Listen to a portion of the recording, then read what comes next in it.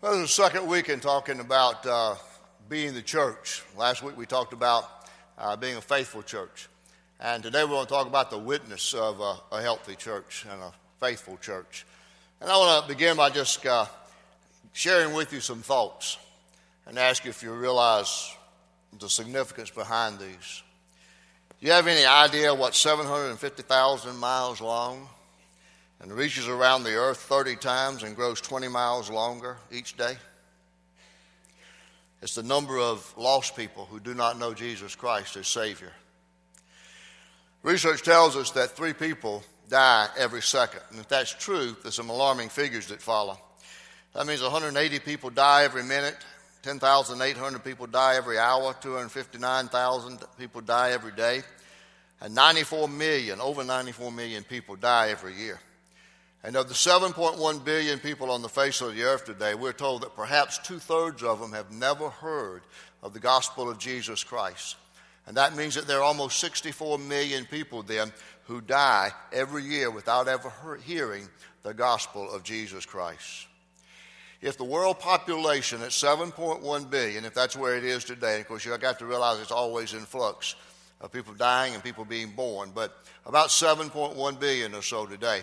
If that world population should somehow remain steady and not change at all, no growth at all, at the current rate that we are evangelizing the world, it would take over 4,000 years for us to reach the current population on the face of the earth. We can't wait that long. The population is not going to sit still. The population is going to grow. It's going to increase. Campus Crusade for Christ recently had a information sheet out that told us that approximately 98% of all believers have never introduced anybody else to their Savior. Let me follow that up by saying to you that unchurched Americans think that believers are weird. Now, not for some of the reasons that you might think, that because we have an intolerant faith that says there's only one way to heaven. That's not what they say is weird about us. What they say is weird is that if we have this wonderful, dear, precious Savior, why don't we talk to them about their spiritual life and share this Savior with them? That's what's weird about being a believer, being a Christ follower, and singing about and thinking about and worshiping this wonderful Savior of ours and never sharing Him with anybody. That is weird, isn't it? That is weird. Here's a little bit of a warning sign for us. When a church turns 40 years of age, normally this is a pattern, that the attendance typically begins to drop at the rate of 2% per year. And roughly 1% of American churches, that's 3,700, close their doors every year. Now, there's a little bit of a sign there of warning to us at Spring Valley. We are approaching 35 years as a church, and soon we'll be 40. And we've already seen a little decline in our attendance pattern. And we're told that, well, in today's culture, today's society, if people come twice a month, because of all other kind of activities, you have to count them as regular attenders, and that's basically their pattern. You have to live with it. And then the reality is that everybody's lifestyle is so hectic and so demanding that if people come to a church function during the week, then sometimes, we've laughed about it in the past, but sometimes it's true that then they say, when Sunday rolls around, well, I went Thursday night to something. I don't have to go today. And then if we're not reaching people by sharing our faith to them and leading them out of darkness into the kingdom of light, we can't expect to grow. So we need to look both within the life of ourselves and the life of the church and look at our own commitment to the Lord expressed through faithful activity and involvement in the life of the church, especially worship of God, because that's what allows us to find our strength and encouragement from Him as we worship Him. And we also need to look then at what we're doing with our faith. Do our neighbors know that we believe? Do they know where we go on Sunday mornings? Or are we concerned about their well-being? The bottom line is we have to be intentional about reaching out to others. So obviously today we're talking about those dreaded words, outreach and evangelism. And probably two that Baptists don't like to hear. Two words that are so important is the issue of, and I'll put two words in each category, tithing and stewardship, you just don't feel comfortable about that. What we say about your money is not any of our business. But it is. It's God's business. He tells you in His Word how you're supposed to live with it, and how you're supposed to manage it, and how you're supposed to give it to His glory. So tithing and stewardship are over here that you don't like. And probably tied for 1A is then those dreaded words, witnessing and evangelizing. You know, you feel frightened about doing that. Or you say, well, I don't want to be mandated to do that. Listen, God tells you that in His Word. So let me make it simple for you. What is evangelism? There have been all kinds of definitions out there. You know, one beggar telling another beggar where to find bread. Well, let me put it to you simply what evangelism is. Evangelism is simply telling people that God loves them. I mean, that's pretty simple, isn't it? You know somebody who does not have a relationship with Jesus Christ, then the simplest message that you can say to them, the simplest basic way to begin a conversation is to let them know that God loves you. God loves you, and that's the most simple way that you can describe evangelism. Letting people know about God's love. And the interesting thing about being a witness for our faith in Jesus Christ, and today with so many religions around us, the pluralism in our culture today, I think it's important that we say our faith in Jesus Christ, because there are multiple faiths out there that people are talking about. But we need to make sure that as we share our faith in Christ, that we realize that God wants to use us just the way we are. We don't have to use a voice that sounds like Billy Graham, or we don't have to use a message that somebody else has used. You just simply tell your story, and you do it the way you are, because that's real. And that's being relevant and relating to our culture. So one of the major things that we are called to do as Christ followers is that we are to share that wonderful good news that we have found in Jesus Christ with other people who do not know it. Their eternal destiny is at stake. There are millions of people in this country who do not have a relationship with Jesus Christ. There have got to be people in your culture, where you live, your world, where you know there are people without Jesus Christ, and we're mandated to share that good news. Now, why should we be involved in and concerned about the spiritual well-being of other people? Well, let me give you a few good reasons. First of all, it's because God loves people. God loves people. 2 Peter 3:9 says, the Lord is patient, not wanting anyone to perish, but wants everyone to come to repentance. See, God loves people. That's why He created us in the very beginning. He wanted to have fellowship with us. He wanted to have a relationship with us. And so He created us because He loved us. Now, we got a problem. We got a problem with sin. And the only way we can have a relationship with God is through Jesus Christ, who takes away that sin. And so we also have to remember John 3:16. That tells us, for God so loved the world that He gave His only begotten Son, that whoever believes in Him should not perish but have everlasting life. You see, that's the depth of God's love for people that He created. And God loves people. God loves you, and He does not want you to die in your sins. He loves your neighbors. He loves your family. He loves your friends. He loves you. And we need to be involved in the spiritual lives of other people because God loves them. Secondly, we need to be involved in people's lives spiritually because Jesus commands us to do that. He commands us to reach out as His witnesses. In Acts 1:8, shortly before he ascended back into the glories of heaven to take His rightful position there, He said to His disciples, you shall receive power when the Holy Spirit comes on you. And you will be my witnesses in Jerusalem and in all Judea and Samaria and to the ends of the earth. So we're called upon to start where we are and to begin to focus on the fact that we are empowered with the Holy Spirit and that we're to be involved in the lives of people and talk to them with great concern as we build relationships with them and have the privilege to share with them about faith in Jesus Christ. Let me give you a third reason why we ought to be concerned about the spiritual well-being of others. And that's because church growth is mandated by God's will. In Ephesians 4, the Apostle Paul wrote and said, instead, speaking the truth in love, we are in all things to grow up into Him who is the head, that is Christ. From Him, the whole body, joined and held together by every supporting ligament, grows and builds itself up in love as each part does its work. Now, see, that's talking about growth from within, that we grow spiritually and mature so that we have a knowledge of Scripture, and we have the drive, and we have the empowerment of the Holy Spirit in our life, so that when those opportunities come around for us to be able to share our faith in Christ, we're ready to do that.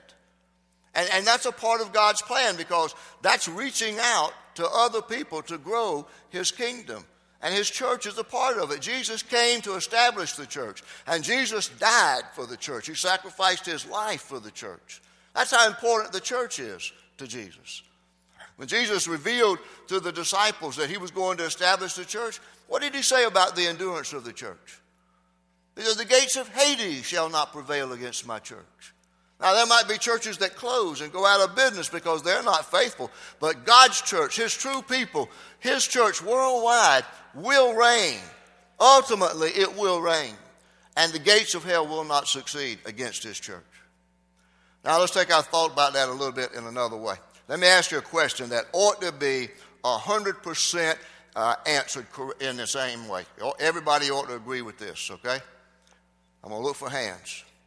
How many of you have ever been to a Walmart or to a Sam's Club? Let's see the hands. Is there anybody in here who has not made a trip to Walmart or Sam's Club? You bought something from there. All right, you see, what you did was you fulfilled part of the vision that Sam Walton had when he had a vision for establishing Walmart. He wanted to reach the consumer of America. He started out with one Walmart in 1962 in Roger, Arkansas, and by 1967 he had 24 stores in Arkansas. The sales that year reached $12.6 million. By 2005, sales had reached $312 billion and 3,200 stores in America.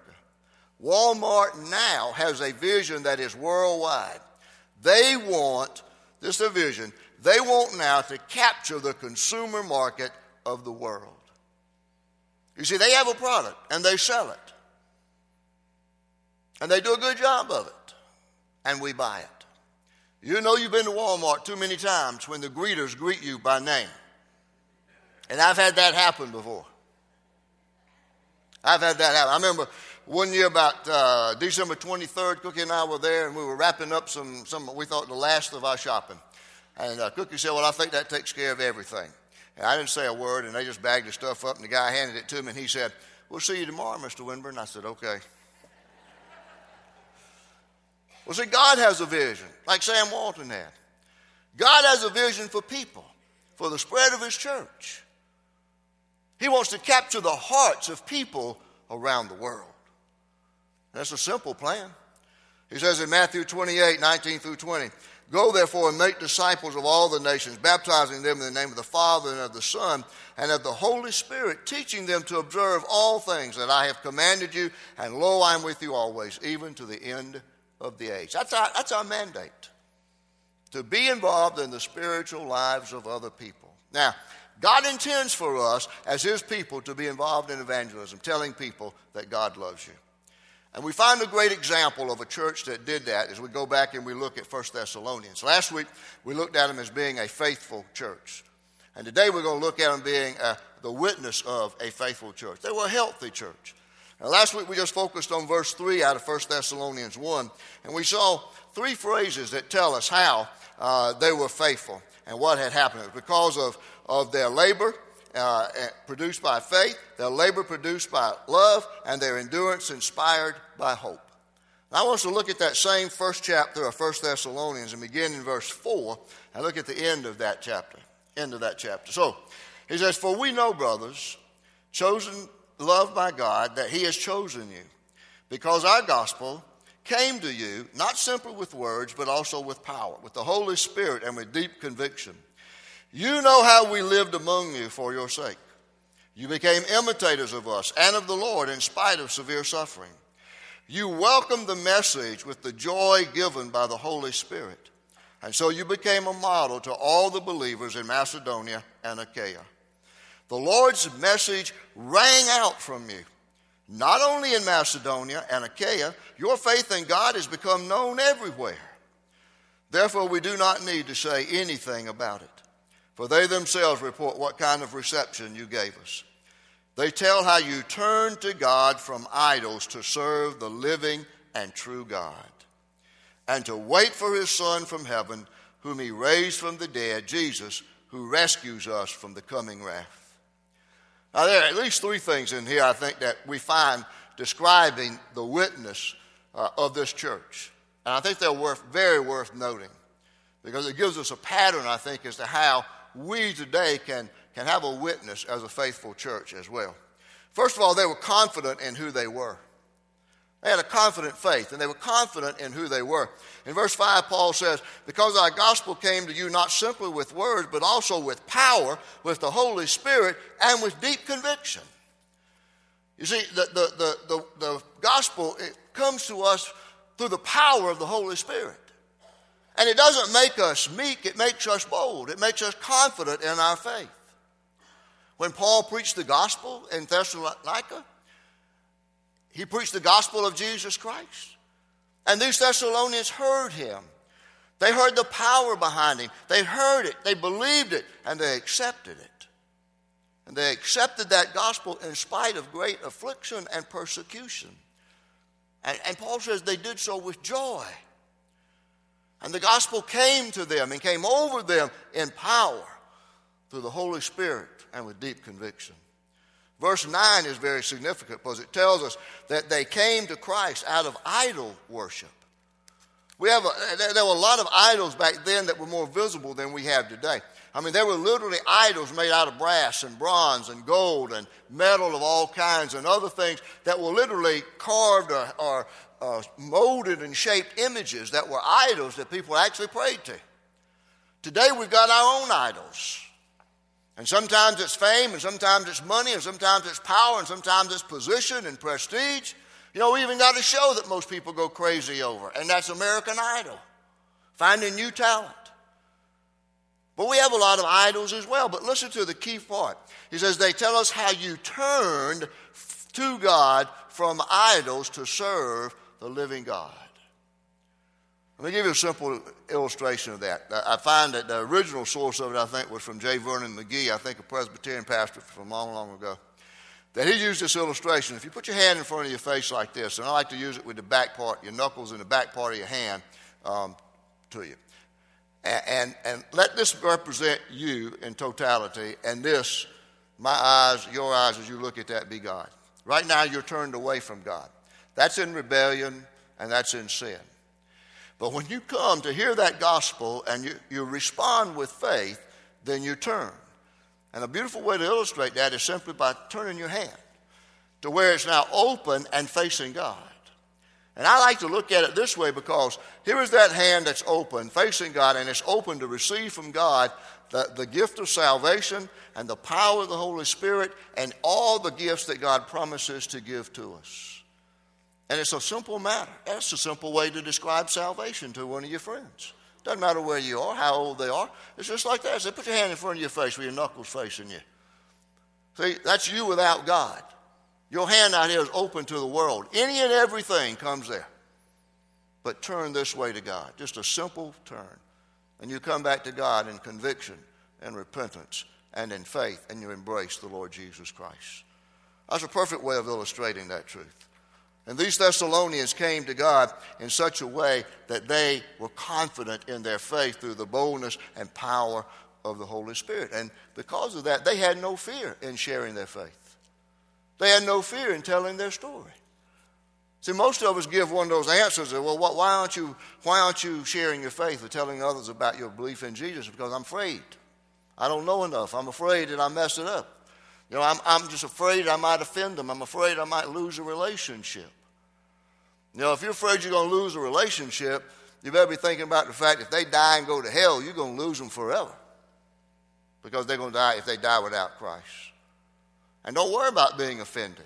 Because God says they're not rejecting you, they're rejecting me. He's already prepared us for that. But if you really live in a confident faith, then you don't have any fear for speaking up about your faith. Now, here's the second thing that was characteristic of this church and their witness, and that is that they were consistent in their lifestyle. I think this really needs to be hammered home. I got a lot of things that bother me about some of the lifestyles of believers and even some of the lifestyles that are proclaimed from the pulpit as being okay and acceptable today. My understanding is that when the gospel comes into your life, it's a radical transformation, and you're a new person. You start life over. You begin as a babe. You start over. You have to grow, and you got to develop different disciplines in your life. And that means you just don't add Jesus to your life to have this best friend, and you have a Savior and you just add him to everything else in your life. It means that he is the very center of your life, and he changes your life from the inside out. And that affects your lifestyle. In verse 7, Paul says, you became a model to all the believers in Macedonia and Achaia. You see, they were faithful as witnesses and in their lifestyle because they were confident in their faith. The word model is an interesting one there. It's used to describe, like was done in ancient times, where you would mark with a symbol on another piece of material, particularly maybe a metal that could be imprinted, or maybe with a seal on hot wax, and there was that imprint, and it was modeled there. Paul is telling the Thessalonians that they have left an indelible impression on the world around them because they dared to be different. They were consistent in their Christian lifestyle. They were models of integrity in the Christian faith. Oh, we got a lot of models today. We got sports figures, you got TV actors, you got movie personalities, you got musicians, you got politicians. Any kind of model you want, you can find in our culture today. But what our culture really needs are believers in Christ, Christ followers, who model the integrity of, I believe, what is the life God called us to live as a Christ follower. Now, when Christ called his early disciples, he said, come follow me and I will make you to be what? Fishers of men. In other words, he's talking about we're going to catch a harvest of people. That's what we're concerned about. Well, let me take that analogy a little bit deeper. If we're called to be fishers of men, then we can call ourselves then spiritual or Christian ichthyologists, because I think ichthyology is a study of fish life. Now, what it tells us about fish is that there are two basic things that all fish have in common. Besides living in water and breathing through gills. And those two things they have in common is they have poor eyesight until they get up real close on something. And number two is that they don't have eyelids, and so their eyes are constantly open. Now, what does that little bit about fishing have to say? Well, I think there's some information there if you're really interested in fishing for fish. You got to get the bait where they can see it, and they can, catch a glimpse of it. You got to put it close to where they are. And they're always on the watch for something. Well, the same thing applies to those who do not know Christ. They are more ready to hear the gospel and to receive the gospel when you get close enough to them in a relationship that you can share with them the basic facts about Christianity. That God loves you, but you've sinned. God loves you enough that he sent Jesus Christ to die for your sin, and your sins can be forgiven, and you can live in a relationship with God as you confess Christ as your Savior. Now, here's the second thing. Their eyes are always open. And that means that they're always going to be watching you as Christ followers to make sure that who you say you are matches up with what you do. That who you say you are is compatible with your lifestyle. Paul said about these Thessalonians, they were a model to all the people around them. And the result was they were winning people to Christ left and right. People wanted what they had. Now, here's the third thing I see about them, and that is that they were bold in communicating the gospel. I love verse 8. The Lord's message rang out from you. Not only in Macedonia and Achaia, your faith in God has become known everywhere. Therefore, we do not need to say anything about that. In other words, Paul says, I don't need to chastise you for not being a witness in church and for sharing your faith. But the message of Christ rang out from you. And that word rang out is used only here in the New Testament, and it literally describes the reverberating sound of an echo. Now, if you've ever heard an echo, you go to the mountains or somewhere or a canyon or whatever, and it says Echo Canyon, and you holler something out there. You hear it echo. Do you hear it echo just one time? No. You hear it go as it reverberates through that canyon or through that mountain or whatever, and it just keeps on going. And that's what Paul said is their message about Jesus Christ rang out. And the verb usage that he uses there says it is a past action with continual significance and consequence. That when you proclaim the gospel of Christ, it is the seed, it is the word of God that will not return unto him until it has accomplished what he sent it out to purpose. And so these Macedonians shared the message of Christ by letting it ring out from them in the boldness and confidence of their faith and their lifestyle. Now, sometimes when we talk about witnessing, evangelism, sharing our faith in Christ, we talk about winning the world to Christ. And I think that's where a lot of us get stumped, because we say, if the world is 7.1 billion people, how in the world am I supposed to do that? What part am I supposed to play in that? Well, I want to get you to think small today. And for the rest of the year 2014, I want you to think small. I want you to not think about the 7.1 billion people in the world and the entire world, but I just want you to think about your world, where you live, the people in your world. What makes up your world by the life pattern that you live. Where you go to school, where you shop, where you recreate, where you get your car worked on, all those kinds of things. And you look at your world, and then you look at the people in that world. And I want you to think even smaller. Here's what I want you to do for this year, 2014. I want you to think small about reaching people. I want you to set a goal of reaching one person this year. That you will build a relationship with one person, whether it's in your family, whether it's in your community, whether it's your neighborhood, whether it's at work, or wherever it might be. That you'll build a relationship with one person, and you will live your lifestyle as a model so that they will be open to hear from you the gospel of Jesus Christ. Now you say, okay, what's the benefit in thinking small? Well, I think if we try to think too big, we get defeated. We have that fear that creeps in, and we're not confident in our faith. But look around us and say, okay, if we average, say, 650 in worship, and every one of us, 650, will have to build that relationship to share the gospel with one person, and we reached only one person, 650 lives would be changed. So I want you to think small. I want you to think small and think about one person in the window of your world. Will you do that?